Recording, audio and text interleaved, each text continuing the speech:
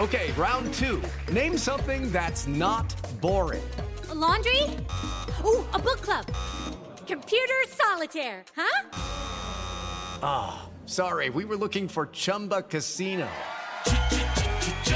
That's right, ChumbaCasino.com has over 100 casino-style games. Join today and play for free for your chance to redeem some serious prizes.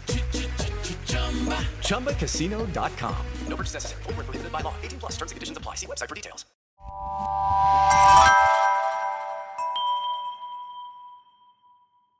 Slow Burn Media, an evergreen podcast, presents Who Killed, a podcast that provides a voice for the voiceless. That, Jose, now to some new developments from the Oklahoma State Bureau of Investigation about 7 bodies found inside that home near Henrietta. It's about 90 miles west of Fort Smith, and tonight investigators say it's being considered a murder-suicide.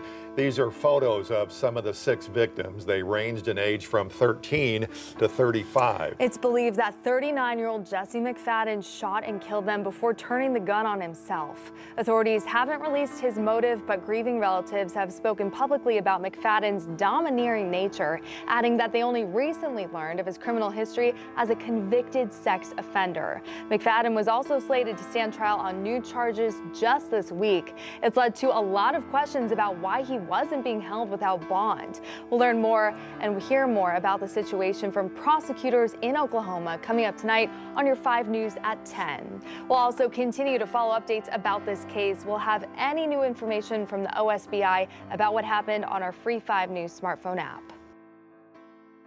Hello and welcome to this week's episode of Who Killed. I'm your host, Bill Huffman, and this is a Slow Burn Media, evergreen podcasts, and killer podcast production. This week we are going to focus on an ongoing case, as well as a couple other cases that have occurred during this crazy week and this crazy world that we are currently living in at the moment. It seems like tragedy after tragedy is on the news, one thing after another. Having worked in the news, I know if it bleeds, it leads.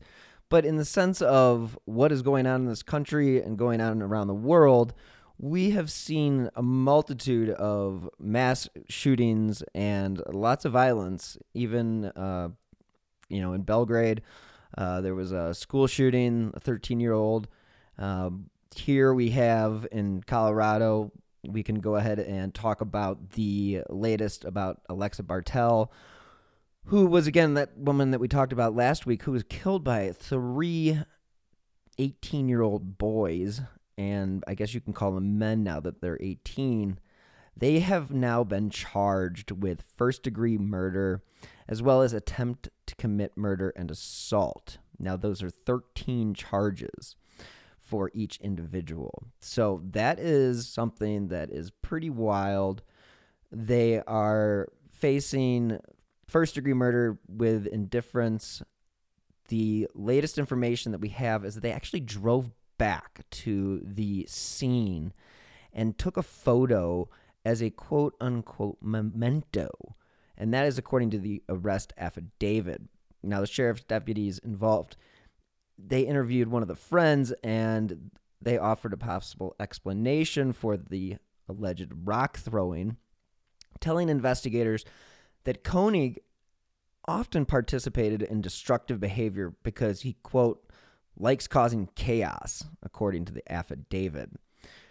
So, needless to say, the lives of all the people that knew Alexa and the people who knew these 3 individuals are pretty much going to be really screwed for the next number of decades. And if they get first-degree murder convictions, I'm sure they're going to plead down. But this is one of those cases where they may not let them because it's just so heinous. So let's see what the courts do and what happens from here on out.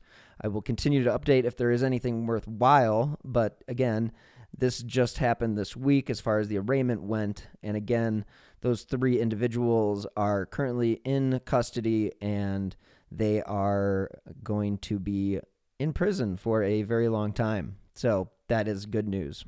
So one tragedy after another, and this is from BBC News. And if you guys were aware, there was a shooting in Texas last Friday night, where a man was suspected of killing 5 of his neighbors and during a dispute over shooting a gun at 11:30 p.m. on a Friday night. So this is one of those cases that is absolutely ridiculous. We have somebody where they are clearly shooting past the appropriate time.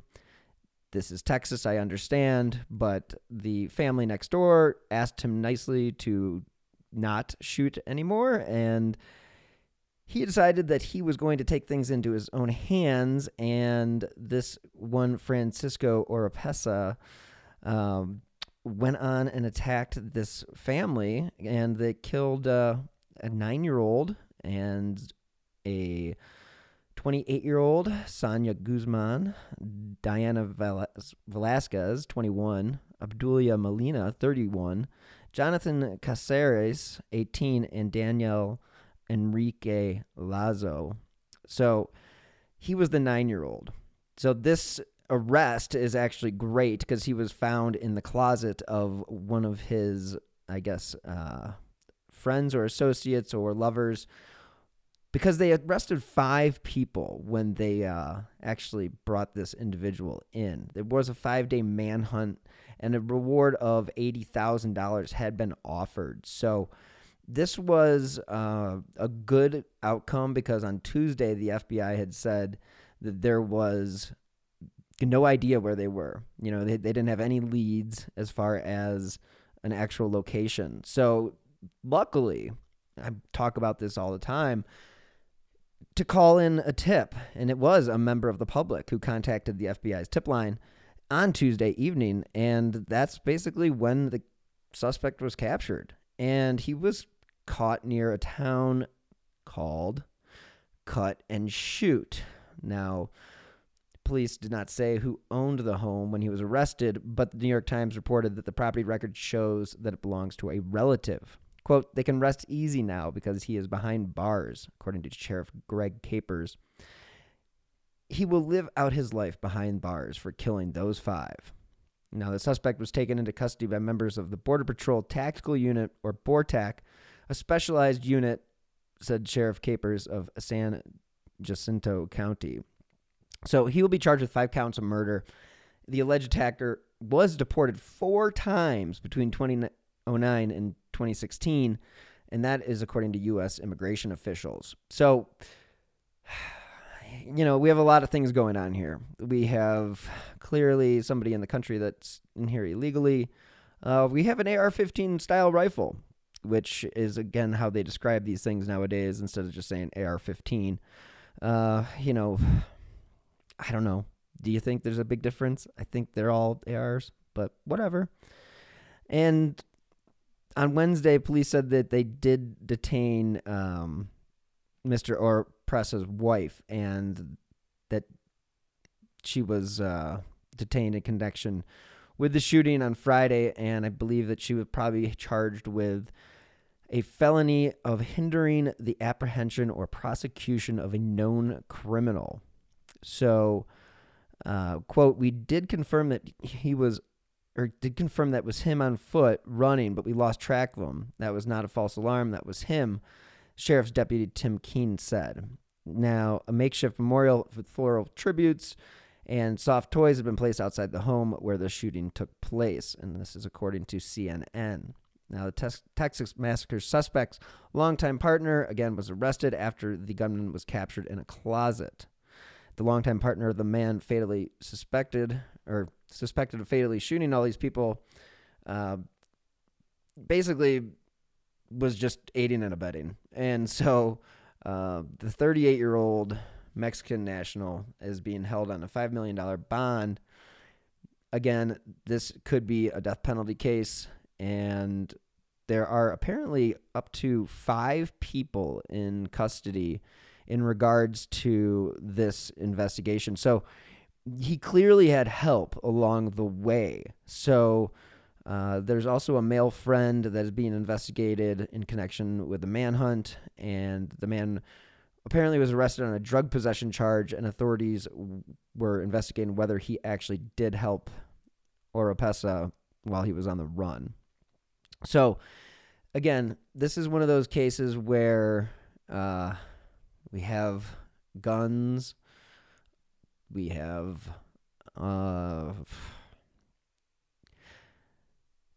people doing things that they shouldn't be doing. You shouldn't be shooting a gun at 11:30 at night. Whether or not you're a gun person or not, that's just a time and a place. That's not the time or the place. And we've, as I mentioned earlier, we're kind of going through this phase where, like, we've seen it year after year after year, and it seems like each year they get worse and worse and worse as far as, like, these mass shootings go. And of course, what's the question, or how do you answer it? And of course, you have gun owners, you have gun rights advocates, you have all sorts of different parties that are involved in this situation. So there is no real right answer. And I am certainly not going to be the one that can say whether or not this is something related to the access to guns. Now, the fact that he was in the country illegally and then was able to still get the gun, again, not going to go down that road, but it is sad that we do live in a country where you really have to be conscientious of even the slightest bit of politeness. They asked him to stop shooting a gun at night so their baby could sleep. Instead, he shot them and killed them. I don't really think that is how the founding fathers thought when they made the Second Amendment. So, whatever, but not very cool. And basically, the way that the authorities tracked down the suspect was, again, through a public tip. And if that wasn't the case, then we'd be sitting here still looking for this guy. I assumed he had gone to Mexico. So the fact that he was in a town named Cut and Shoot, let's be honest, why in the world is there a town called Cut and Shoot? I digress. Anyway, it's just one of those things where you have these victims who were literally just doing their normal Friday night thing, trying to get their baby to go to bed. Most people are in bed at 11:30 at night. So the fact that this guy was out shooting a gun just doesn't make any sense on any level. So to be 100% honest with all of you, it is really odd that this person would basically flip out and kill these people just because he was told not to do something. And if that's the way that we are going to go about this world, we are in for a world of hurt. So let's just all take a second and pull back and keep the guns locked up. Ask questions before you shoot. Let's not talk about the case where you have all these idiots shooting people when they randomly go into the wrong home or they go into the wrong car. I mean, we're not talking about some vicious criminals. We're talking about teenage kids and complete innocent mistakes. And you get people who are literally firing through their door. It's insanity. So everybody just relax. Take a step back. Don't remember and don't listen to the first 5 minutes of the news. It's always going to be the worst thing you're going to get out of any news segment. It's going to be the hardest hitting stuff. There's a movie called Network. They called it The Death Hour. It won a ton of Academy Awards. It was nominated for Best Picture. I think it may have even won. But it's from the 70s, and it's all about how the media covers murder and mayhem. And it is exactly where we live today. So if you're interested in seeing how we became what we've become as a media society, I'd check out Network. It's really, really, really good. And with that being said, let's move on to the other crazy, disgusting, tragic, horrific story out of Oklahoma. And this is the 7 people that were found dead on an Oklahoma property as they were searching for missing teens. So authorities found the bodies of 7 people Monday on a rural property in Oklahoma during a search for 2 missing teens and an adult man, according to officials. The property is just east of Henrietta, roughly 50 miles south of Tulsa. A spokesperson for the Oklahoma State Bureau of Investigation had said. One of the bodies appeared to be that of Jesse McFadden of, pardon my pronunciation, but Okmulgee County. Sheriff Eddie Rice told reporters at the scene. Rice said the medical examiner's office would confirm the identity of McFadden and the others. The Oklahoma Highway Patrol had circulated a missing person advisory listing McFadden and 2 teenage girls earlier on Monday. The advisory says that Ivy Webster, 14, and Brittany Brewer, 16, were last seen at 1:22 a.m. Monday at an address in Henrietta. They may have been traveling with McFadden in his white Chevy Avalanche. And now the advisory was canceled Monday afternoon. So a bench warrant had been issued Monday for McFadden in nearby Muskogee County when he failed to appear in court on charges of child pornography and soliciting sexual conduct, communication with a minor. All wonderful offenses. Court records show a jury trial in the case was scheduled for Monday. Now, a lawyer for McFadden did not immediately respond to this news request. So, McFadden had served nearly 17 years in prison after he was convicted of first-degree rape in 2003, and that is according to state records. Rice said he believed authorities had found all those who had been reported missing. He declined to say how many of the victims were juveniles at that time, but we have since learned that it was 5. So it is one of those things where you have a town where of 6,000 people and 7 of them are murdered. So the local school district said in a statement that it was, quote, grieving over the tragedy of the loss of several of our students. Quote, our hearts are hurting, and we have considered what would be best for our students in the coming days, Henrietta Public Schools said, adding that classes would continue and that grief counselors would be available. Members of a task force from the local prosecutor's office had visited the property, a large rural wooded area, twice on Monday after they learned that the missing teens may have been associated with someone there. And that was according to Gerald Davidson, the Oklahoma State Bureau of Investigation spokesperson. So the bodies were apparently found during a second visit at 3 p.m.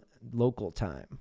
So the sex offender, again, Jesse McFadden, he apparently was married to or dating one of the women that were found murdered.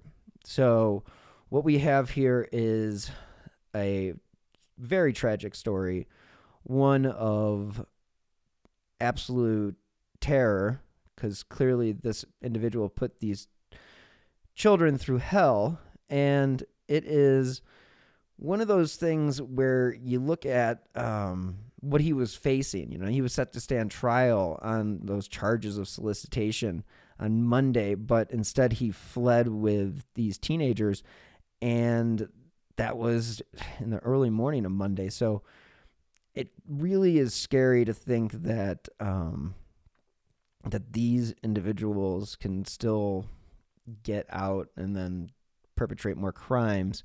I mean, he did 17 years in prison. So most people would say, well, he served his time. But again, did you learn anything during that time?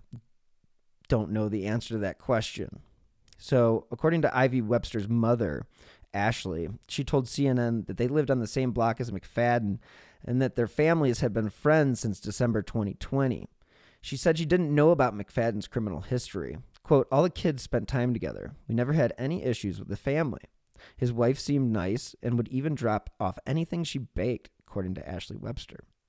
She said she received a Snapchat message from Ivy around midnight on Saturday, and then another Snapchat message around 10 a.m. on Sunday.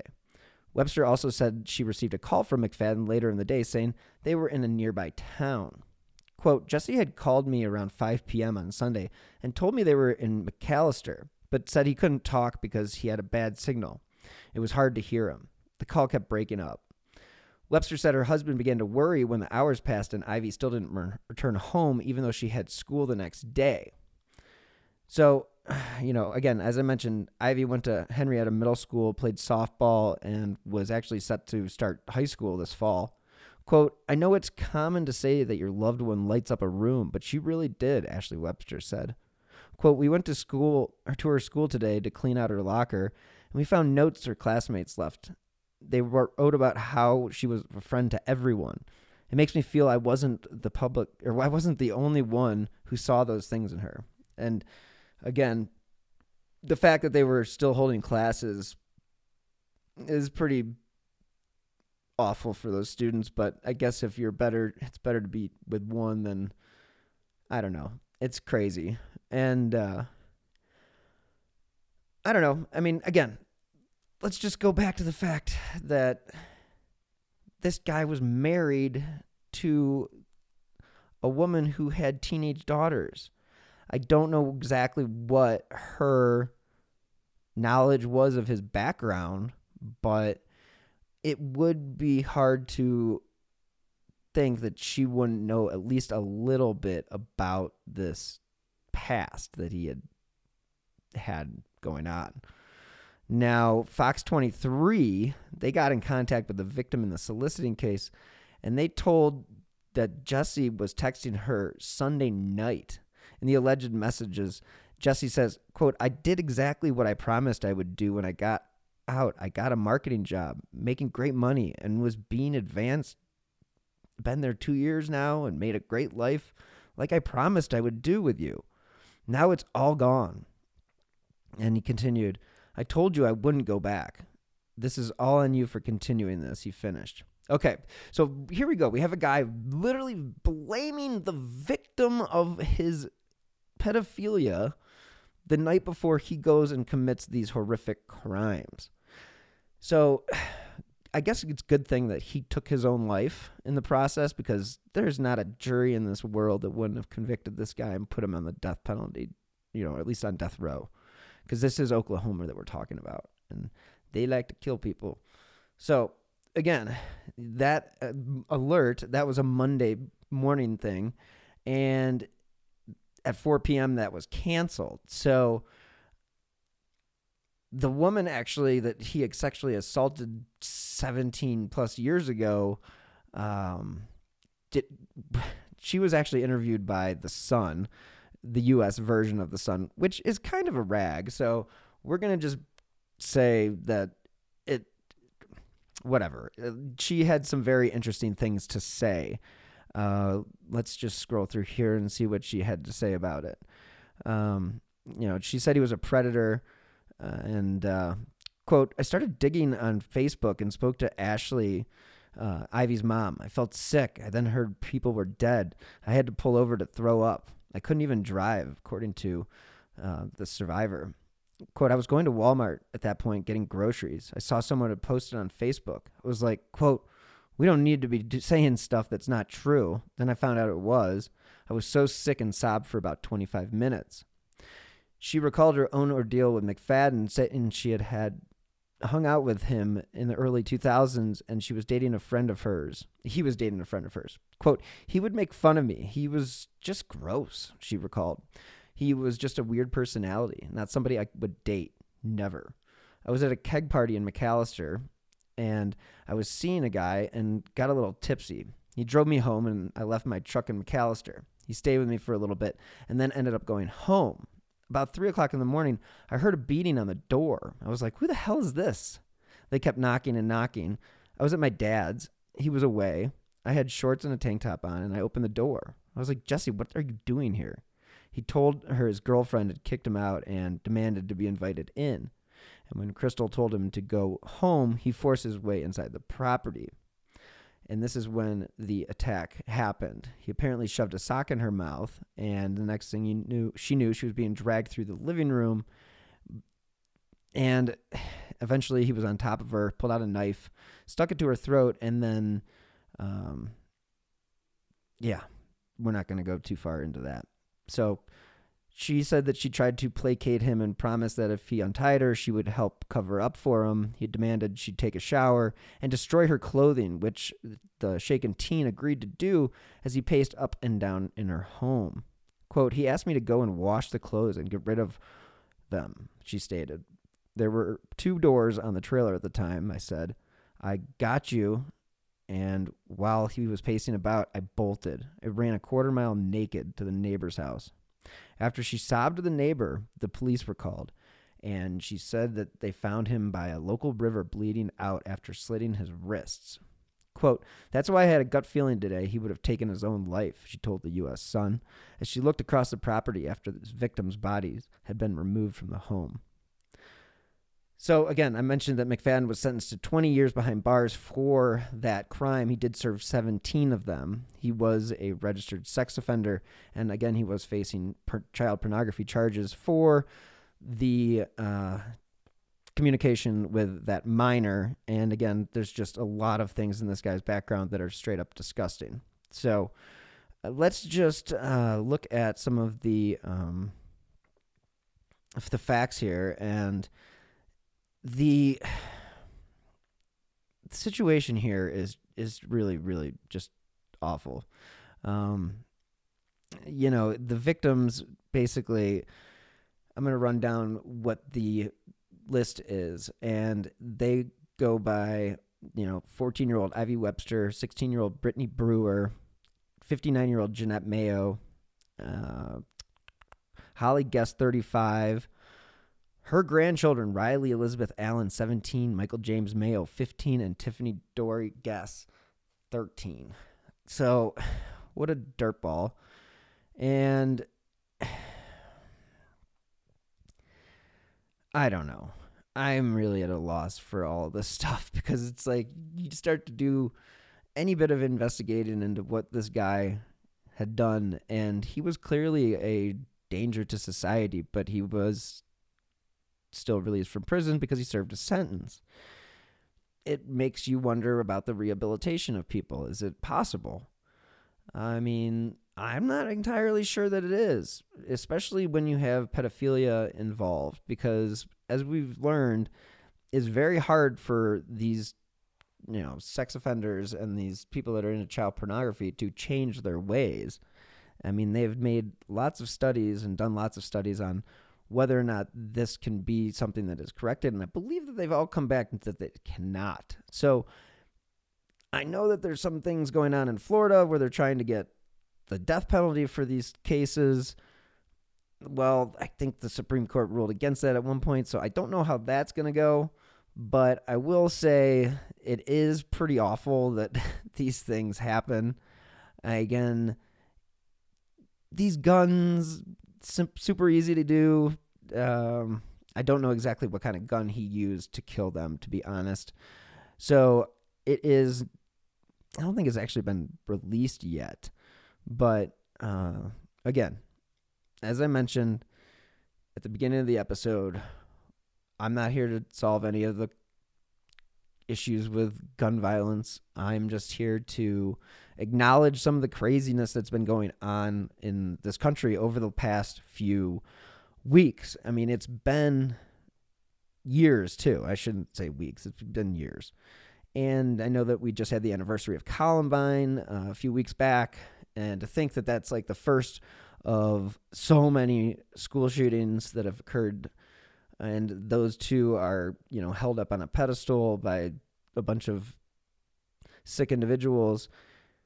I don't know if we've really grown too much as a country. I think with the safety resource officers in school, they don't really seem to do much. It didn't stop Parkland. I don't believe that arming teachers is a solution by any stretch. Having family members that work in schools, they have vehemently opposed that idea. I mean, there is no reason that a teacher should also be in charge of shooting and killing somebody who's decided to attack your school. So, like I said before, it's not a gun thing. It's just takes 10 seconds and think about it before you pull the trigger, because you don't ever take out a gun unless you're going to use it.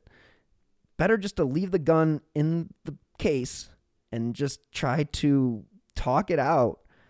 Don't go to that next level, because this is what happens when we do that. And what we have here is we have, in the last week, just in this story alone, there's 12 people that have been killed by a gun. That's 2 stories. 2 stories. We all understand that this is a big, big problem. So, again, I just want to voice my concern about the shoot first, ask questions later. Flip that around, please. Ask questions. If you can't resolve your issues, you still shouldn't shoot anybody. But try some diplomacy first. It does actually work. And you won't ruin the lives of every single person that person knows and you know. And you'll save this country and the taxpayers a lot of money from prosecuting you and keeping you locked up in jail. So for all those individuals who I spoke about today, the 3 individuals that are going to spend the rest of their lives in prison, and they're only 18, and then you have the other guy, he's going to get deported, but he's probably going to face the death penalty in Texas, so he probably won't get deported. I don't know. I'm done talking about all this crap this week. I am kind of at that point where gun violence has just become so embedded in our society that it almost becomes foolish to talk about. So I didn't want to say anything that would cause any upheaval about any gun rights or anything like that. I'm just calling for calm, and with the coronation this weekend, it's a good time to pull out the old phrase from England, keep calm and carry on. And with that being said, that's really all I have left this week. So thank you so much for listening, and join me next week. As you know, I drop new episodes every Friday. I am still trying to get Nick on. He's got a book coming up that is going to be released very shortly. I hope that he will be able to come on and promote that. Again, that's Nick from True Crime Garage, as well as some other things that I've been working on. So we shall see where that goes. But again, thank you so much for listening. If you guys want to support the show, you can do so via Venmo. My username's @WhoKilled, and you can also leave a review wherever you listen to your favorite podcasts. So again, check out all my back catalog. I have 16 to 30 episodes on Amy Mihaljevic, and if that's a case that has caught your eye, then you should definitely check it out. So again, thank you so much for listening. As always, stay healthy and be safe. One more thing before you guys leave. I am going to play the press conference from the Oklahoma case where they lay out what happened, and it's about 23 minutes long. It is the sheriff, and it is worth a listen. So check it out. Here you go. Good afternoon. My name is Joe Prentice, and the spelling is Joeprentice. I am police chief for the city of Okmulgee, and I also command the District 25 Violent Crime Task Force. With me is Carol Iskey, our district attorney, who sponsors the Violent Crime Task Force, and Sheriff Eddie Rice, who was one of the reporting agencies when this investigation started. I've got a brief statement that I'll read, and then I'll open it for questions and answer the questions that I can. As you know, Ivy Webster was reported missing to the Okmulgee County Sheriff's Office, and Brittany Brewer was reported missing to the Henrietta Police Department on Monday morning. I received a request shortly after to activate the Violent Crime Task Force. The task force began the investigation, and as part of that obtained a search warrant for the property on Holly Road. Because of the extremely large size of the property, we requested assistance from the OSBI. During the search, the bodies of 7 individuals were recovered. All were sent to the medical examiner for autopsies, and those examinations have been completed. Scientific identification has been obtained on all 7 of the individuals, and I have information regarding their injuries. That being said, it is important to remember that all of this information is extremely preliminary and no official reports from the medical examiner's office have been issued. The injuries include Ivy Webster suffered 1 gunshot wound to the head.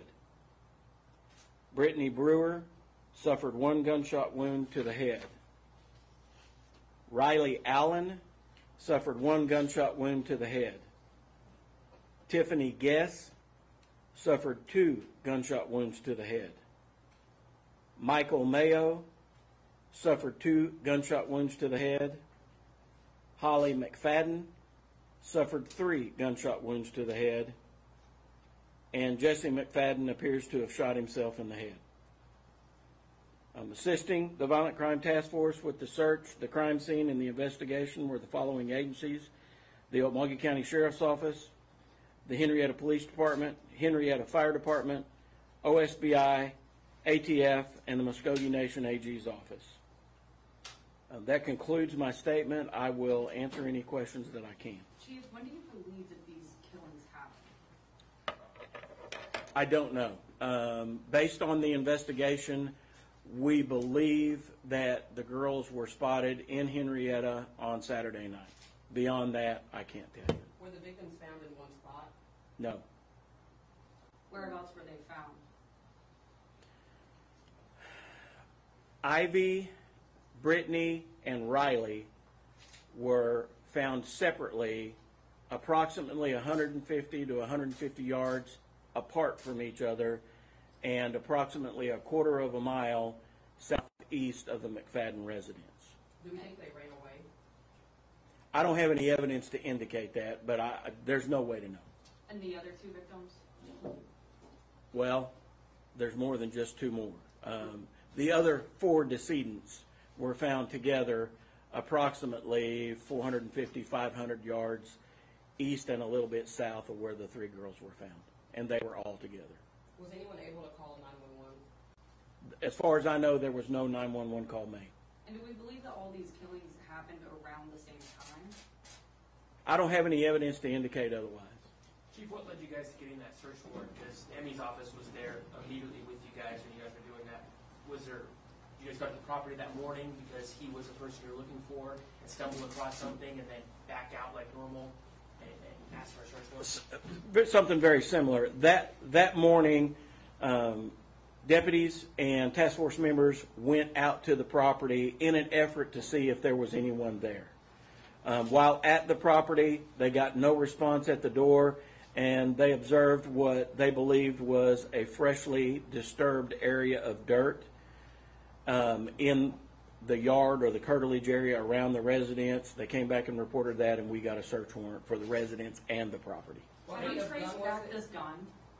I'm sorry, one at a time. Very similar questions. Have you traced back this gun, and how did McFadden get the gun, and what kind of firearm was it? We did conduct an e-trace on the firearm. It was a 9mm handgun, and it was purchased in January of 2022 by Holly McFadden. When you were talking about disturbed dirt, are you talking about graves, for lack of a better way to put it? That's what the concern was when it was observed. We have since discovered that the property owner, who is not the McFaddens were renting. The property owner had cleaned out a horse pen and had dumped that debris there. So they didn't see a body and then back out? No. There weren't graves dug or anything? No. Gotcha. No. Do we believe he Did executed McFadden leave a note? I'm sorry? Did McFadden leave a note? No note was found. Do we believe that he executed them? I don't know that I would use the term executed. I believe that McFadden shot all of the other decedents. So the victims have any defensive wounds or anything? I didn't observe any. I haven't had any reported to me from the medical examiner's office, but I would caution you and remind you that this information is extremely preliminary. And Chief, Any other trauma to the body? One at a time. overall, what do you make of this situation? Family members tell us they believe this person planned this. What do you make of this? I'm guessing you've never dealt with anything like this before. Several questions there. I follow the evidence, all right, and The evidence is that Jesse McFadden murdered 6 people and then killed himself. Beyond that, I don't know what his thought process was. Whether he planned this, and if he did, how long, I don't have any evidence to base an opinion one way or the other on that. Was anyone tied up? No. Was there any other apparent trauma to the bodies other than these gunshot wounds? None that I observed, but again, it's really early, and I haven't gotten anything from the medical examiner's office. There was a text message sent to Ivy's parents Sunday night that was odd, they said. Do we believe that was sent by Jesse? I'm not sure I know what text message you're talking about, so I can't comment intelligently. Were there any signs of a fight? I didn't observe any, no. What's your theory of motive? I don't think I want to speculate. I'm not gonna express a theory because, again, I follow the evidence and I don't have any evidence to indicate what the actual motive was. And I'm going to be honest with you folks. Normal people that understand care, love, compassion wouldn't understand if I could come up with it anyway. Chief, what kind of impact does this have on law enforcement? I mean, this is now 2 weirdly similar cases that you've had to deal with in just the last 6 months. Law enforcement is pretty resilient, and we know what we signed up for, and we play the hand that's dealt us. So when we get a call, we go. And with regard to how anyone is responding to it since the event, I don't have any indication that anybody's having any difficulties. We are conducting the follow-up investigation, which is doing some cleanup interviews and documenting everything that we discovered, just like we do in any other case. Have you heard from other parents, other teenagers? We heard possibly that more teenagers were invited. I don't have any information along those lines. That's first I've heard of it. Do we think he planned this? I don't know. Do we know if they were doing anything when the killings happened, like an activity of some sort outside? Wasn't anything obvious. Do you think he acted alone? Don't have any evidence to indicate that there was anybody else involved. Other than McFadden's rape conviction and his pending trial of porn charges, did he have any more recent run-ins with law enforcement that would act as warning signs? Not that I'm aware of. Absent his lengthy prison sentence and his Muskogee County case. How well did you know this person? Was he on the sex offender register? Is this someone? Are we talking about Jesse McFadden? I personally did not know him. My understanding is he was a registered sex offender and was up to date on his registration. So you guys had no prior calls to this house before this incident? My agency would not have had any. The task force doesn't, as a matter of business, take calls for service. I would defer to the sheriff with that, and I would say that I am unaware of any others. Chief, you said all the victims suffered gunshot wounds to the head. Did they come from the back or the front? Some were to the side of the head, some were in the back of the head. There were injuries in the front of the head. So I would defer to the medical examiner for a firm answer on that. The short answer is I don't know for sure. I know you're unsure of when exactly it happened. Is there any reason to believe that he did this and then waited a while and then killed himself later on? Again, I follow the evidence. I don't have any evidence to indicate that. Anything is possible. Do you have any time? How long do you think they were at that residence? Were they there gone all weekend? They showed up that Monday? Do you have any idea how long they were at? My understanding is the girls were friends with Tiffany, who lived at the residence, and were allowed to go and spend the night with her on Saturday, and were supposed to come home Sunday, and when they didn't, they were reported missing. Beyond that, I don't have any information. What were the ages of all the victims? Bear with me. I knew there was a document I needed to bring with me. Tiffany was 13. Ivy was 14. Michael was 15. Riley was 17. Ivy was 14. Brittany was 16. Holly was 35, and Jesse McFadden was 39. Just to confirm, the 3, Riley, Tiffany, and Michael, were all Holly's kids, not Jesse's. That is my understanding, yes. So these were his stepkids? Yes. Did he make any recordings on his phone of his deeds or try to post anything to social media that you can determine? We recovered one phone from the residence that we believe is Holly's. We recovered pieces of a phone from a wooded area quite a ways from the residence. We do not know who it belonged to. If that's not his phone, we haven't located his phone.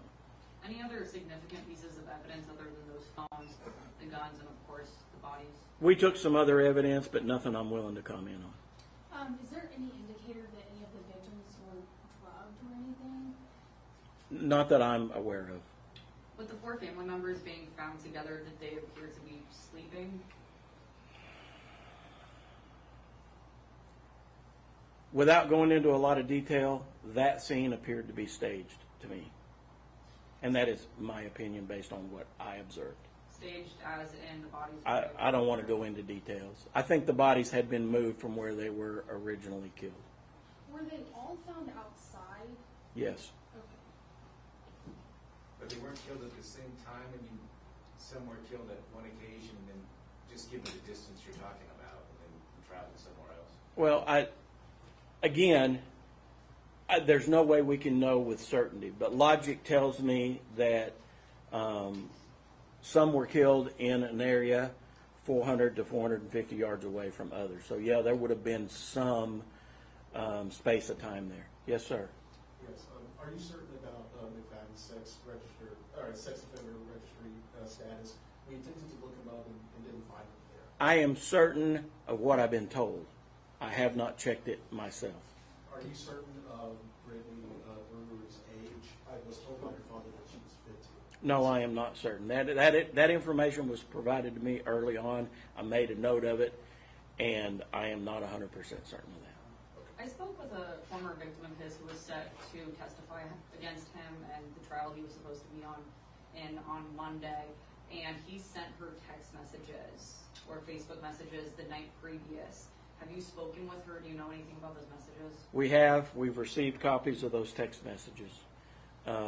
He did make contact with her, and I don't think it was a text message. I think it was a Facebook Messenger message, and tried to lay blame for his situation on her. So do you believe that the killings happened prior or after those messages? I don't have any way to know that. You're the district attorney, correct? And this person was supposed to have a jury trial Monday? That was in Muskogee County, correct. Is that your No. jurisdiction? No, I'm Okmulgee and McIntosh. Those text messages were blaming the victim for what he had done to these. No. My interpretation of the Facebook Messenger messages that I read was he was blaming her for his situation with the criminal case in Muskogee County. Why is Okmulgee police on this instead of Henrietta? Well, first of all, the scene was outside of the city limits of either Henrietta or Okmulgee and would fall under the jurisdiction of the sheriff's office. Okmulgee police is involved because we are part of, and I in fact command, the District 25 Violent Crime Task Force, which conducts violent crime investigations in both Okmulgee and McIntosh County. Again, with the timeline, I'm sorry, I know you don't have a lot of details, but can you give us an idea of how far apart these killings could be, or if they all happened at once? I don't have any way to base any speculation on to give you a realistic timeline other than the distance between where the bodies were discovered. It could have happened in quick succession, or there could have been a significant amount of time between them. There's just absolutely no way for us to know. I know you mentioned it already, but I'm just trying to get clarification. Can you explain again where the bodies were found and how close they were? It kind of sounds like maybe 3 were found close together, and then the other 4 were found like 2 different groups. Yes, that's correct. From the McFadden residence, which is probably 100 yards off the road, approximately a quarter mile south and east of the residence, there is a creek. And the creek is within a tree line, but just barely. Ivy was found on the west side of that creek, approximately 100 to 150 yards away, Brittany was found. Approximately another 100 to 150 yards away, Riley was found, and they were both on the east side of the creek. Then the other 4 decedents were all found together approximately another quarter mile more east than south, but southeast of where the 3 girls were found, in a heavily wooded area. So they were found further away. Yes, yes. Chief, what kind of impact does a tragedy like this have on the community? Well, part of the problem that the community suffers with something like this is everybody wants to understand why. And like I said before, normal people can't understand why. People that perpetrate crimes like this are evil. And normal folks like us can't understand why they do that. So I think that besides the emotional trauma that people suffer because of the realization of what happened to these young kids, trying to figure out why is a challenge they'll never get past. Was there anybody at the scene before all this happened that you've been able to determine who wasn't killed, or everybody who was there? I have no evidence that anyone was at the scene leading up to the murders that was not killed. Do you have any information? Was his residence recently searched, probation, parole? Was he in compliance, et cetera? Was he... I don't have any information at all along those lines. Were the bodies found with clothing or normal? All bodies were clothed. I know you, I think this was asked for, I'm just going to ask again, is, I mean, 6 people to shoot and kill. Do you think that the 3 girls maybe were trying to run away? Any indicator that anyone tried to run away? That just seems like so many people to try and do that to without someone getting away. You're having the same difficulty that we have trying to figure out exactly what happened, because all we have is where the bodies were positioned and the injuries to them to try to indicate what happened, and there's just no way to know.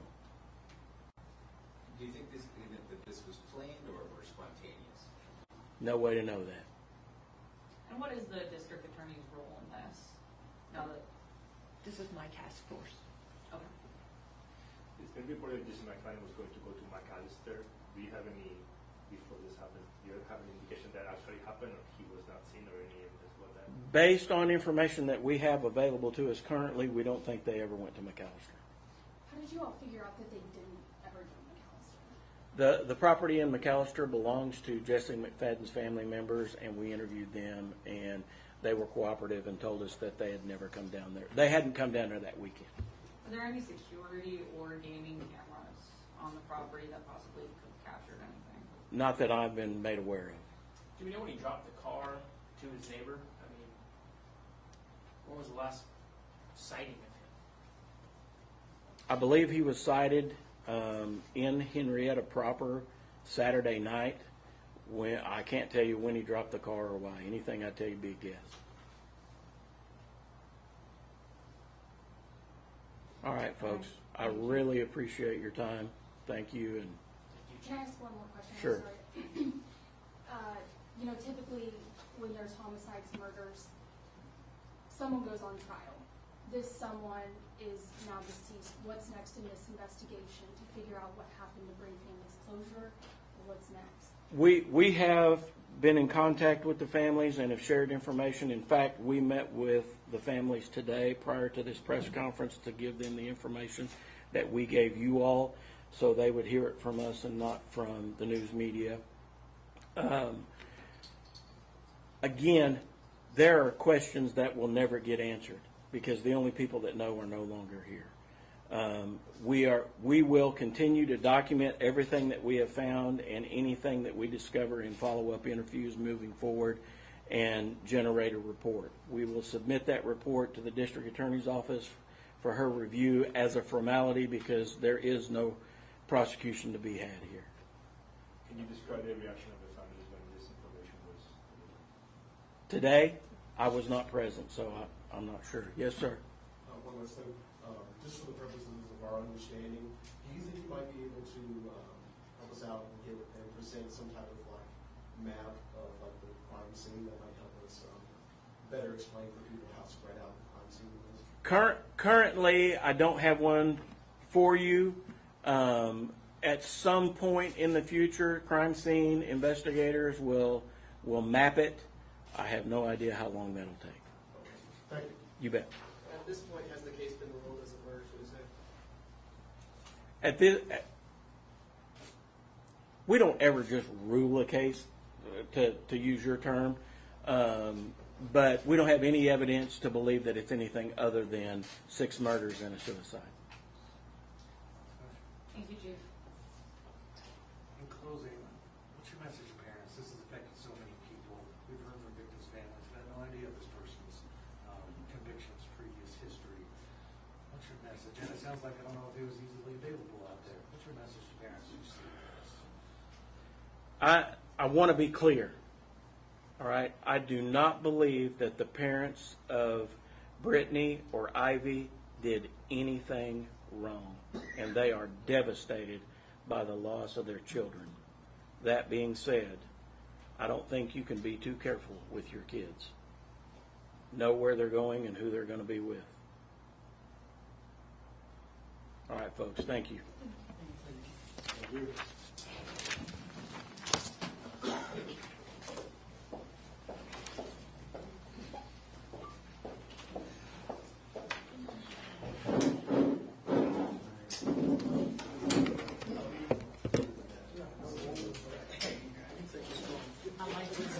Thank you.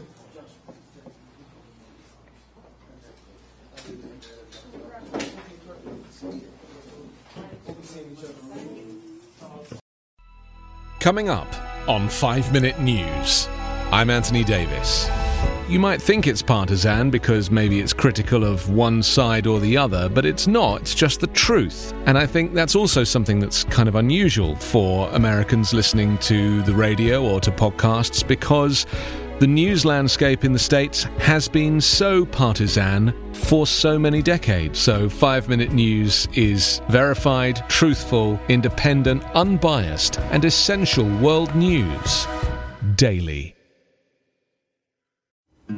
Something is creeping in, don't follow it down. Let me introduce you to Barry Clew, an authorised financial advisor from New Zealand and a very special kind of stain on humanity. He was a very knowledgeable young guy. He was a registered financial advisor. Type of guy that was bending over backwards to help you. Now, you could be forgiven for thinking that Barry sounds like a great guy, and you'd be right. Well, right up until the point when you're wrong. It was all fictitious. She stole from my son who has a disability. Chris never knew. He died believing that we're all taken care of. A psychopath is somebody who lacks empathy, acts impulsively. I think there's a strong case that Barry might be all of those things, actually. To find out how Barry Clew stole over $15 million from 81 victims, subscribe to Clueless, The Long Con. That's Clueless, spelt Klooghless.